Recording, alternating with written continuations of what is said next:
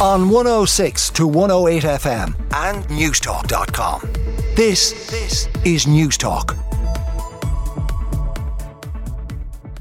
And the confirmation of the death of Irish-Israeli woman Kim Damty dominates a lot of the front pages. The Irish Daily Star, Irish girl killed by Hamas.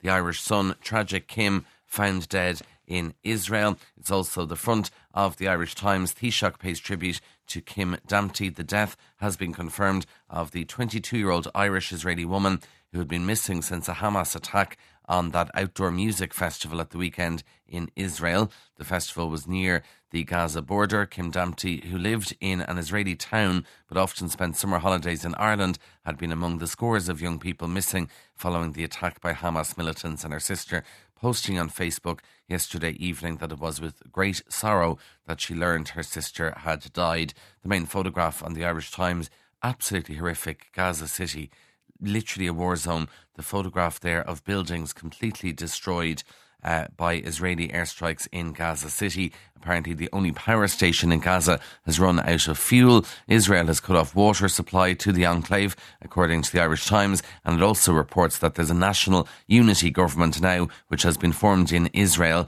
and they've their own issues, the opposition and the government there, about judicial reforms. But obviously with these attacks by Hamas, they formed a temporary government in Israel. But the photograph is just frightening on the front of the Irish Times.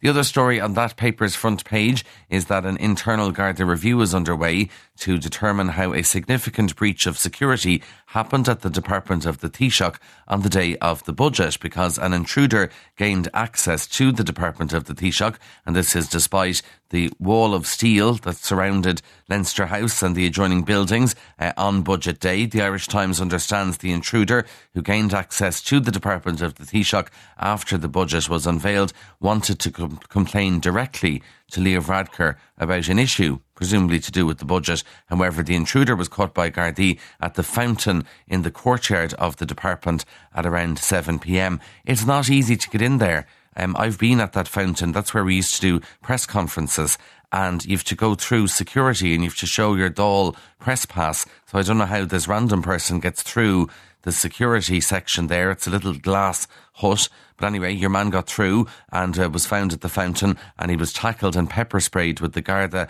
and the man both falling to the ground during the incident.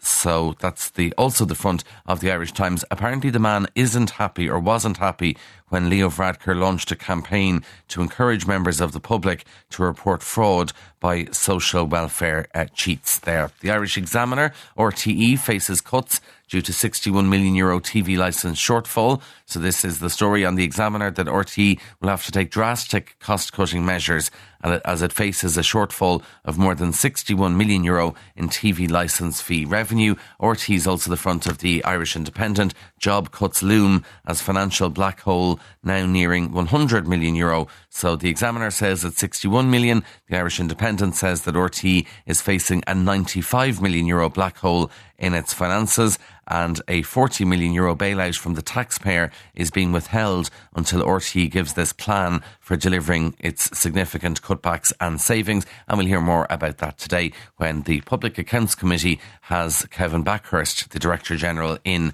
before it to update the members there. The Irish Daily Mail, budget blow to fighting cancer, no money for new drugs, and plans to improve patient care shelved.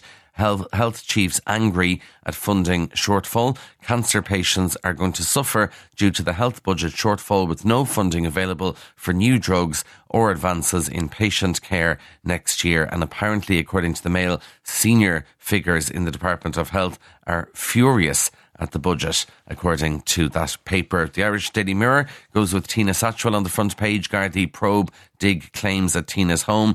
Gardaí are due to begin digging in the back garden of Tina Satchwell's home today. And of course, we know a man in his 50s was released without charge yesterday evening after being arrested on suspicion of murder. Inside the papers, going back to the budget even, very interesting piece by Cormac McQuinn in the Irish Times about some of the measures we may have missed, because of course we are just given this onslaught of information on budget day about where money is going and how much, and billions and millions and all that stuff. So the Irish Times today looks at 7 measures in the budget that we may have missed.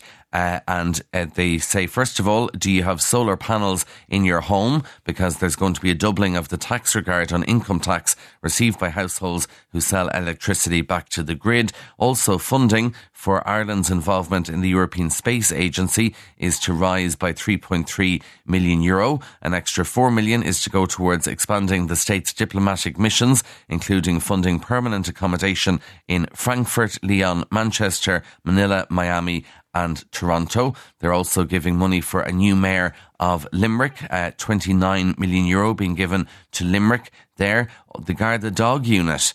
We've had a Garda Dog Unit for quite some time, but there's going to be extra funding for Labradors and German Shepherds. Also, the free travel scheme is going to be expanded. People with disabilities and carers under the age of 66 may now qualify for free travel. And Michael D. Higgins is getting more staff as well at Áras an Uachtaráin, and the Department of Taoiseach is getting more staff as well. Now, obviously gearing up for the big match on Saturday in France. We're also gearing up, according to the Irish Daily Star, for possible bed bugs in Ireland, because Rentokil is warning Irish rugby fans to be extra vigilant when they come home. So obviously we know about all these bed bugs affecting Paris.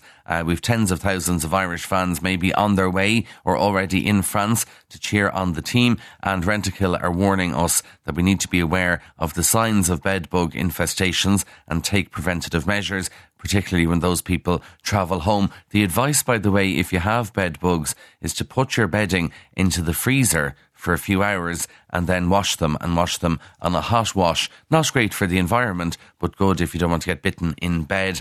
Now, what else do we have? We had the story the other day of this 104-year-old woman who did a skydive, and it looked like she was going to be certified by the Guinness Book of World Records as the oldest person ever to jump from a plane. However, the sad news, according to the Mail, is she died in her sleep. So they'll have to get their skates on now to obviously give her that record, because it would be nice for the family that she would be awarded that. But the woman, Dorothy Hoffner, actually died in her sleep. So that's one very sad aspect to that story. Couple of final ones for you. Dancing with the Stars is back in January, and the Irish Daily Star says we already have the first celebrity revealed.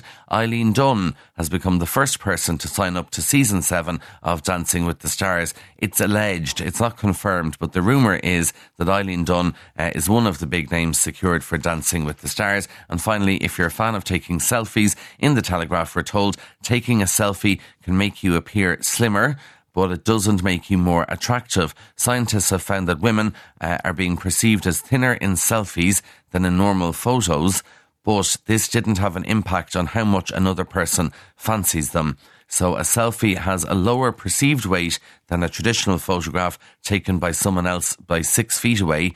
Selfies, though, were not statistically more attractive than other camera angles. On 106 to 108 FM and Newstalk.com. This is Newstalk.